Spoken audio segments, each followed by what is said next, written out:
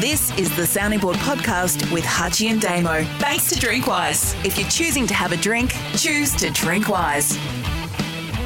It's time for the Sounding Board Scorecard, the first of 2024. And if you want to send in your submissions, hit us up on social media or the soundingboard at sen.com.au. A couple of statements here for Hutchie and Damo to rate out of 10 as to how much they agree. One, firstly, from a listener on X, Michael Brown, says the Tassie team is dead in the water if the opposition wins government in Tasmania. 7. 7. This era of Kansas City Chiefs team belongs alongside the great American sports teams of the last 30 years. Think of Chicago Bulls, New England Patriots, Golden State Warriors, etc. 10. 3. Tony Romo is setting the standard of analysis for expert commentators across sport worldwide. I'll explain this later on. 6. 4. Listener Robert Delves on X says, positioning yourself next to Taylor Swift in the box during the dying stages of the game at the Super Bowl was the equivalent brand value of a Super Bowl commercial. 10. 7. Lewis Hamilton moving to Ferrari is the biggest athlete switch since LeBron James went from the Cleveland Cavaliers to the Miami Heat. 7. 8.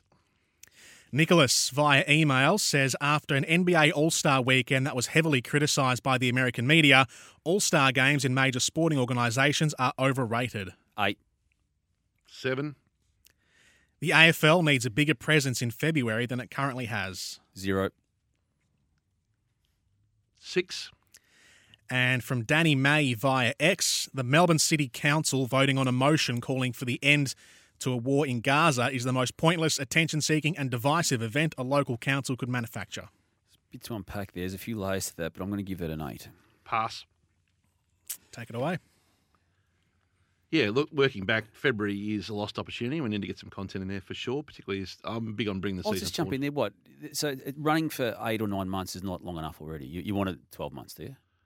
I think February's a missed opportunity, yeah. I think we're ready. It's a gap in the schedule and we're ready So to go.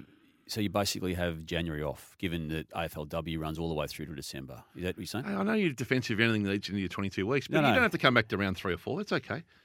I think the All-Star seriously. weekend was The beauty of the NFL is it runs for 17 weeks plus 4 weeks of playoffs. But anyway, so you keep going.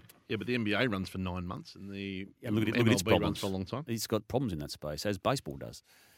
And the other one... All-Star games, though, just on that, given I gave that an 8, that statement.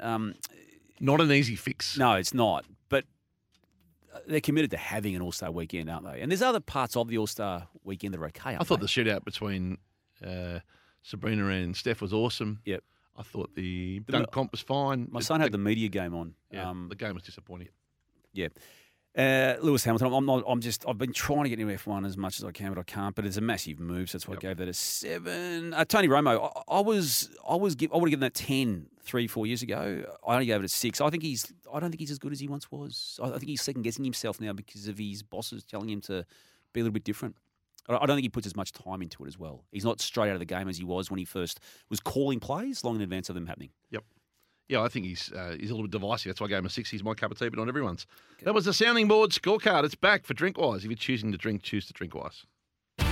Thanks for listening to the Sounding Board podcast with Hutchie and Damo for Drinkwise. Make sure you find us on Facebook and Twitter at Sounding Board EP. Hit the sign up button on Facebook to receive our weekly email and subscribe to, rate and review the show wherever you listen to podcasts.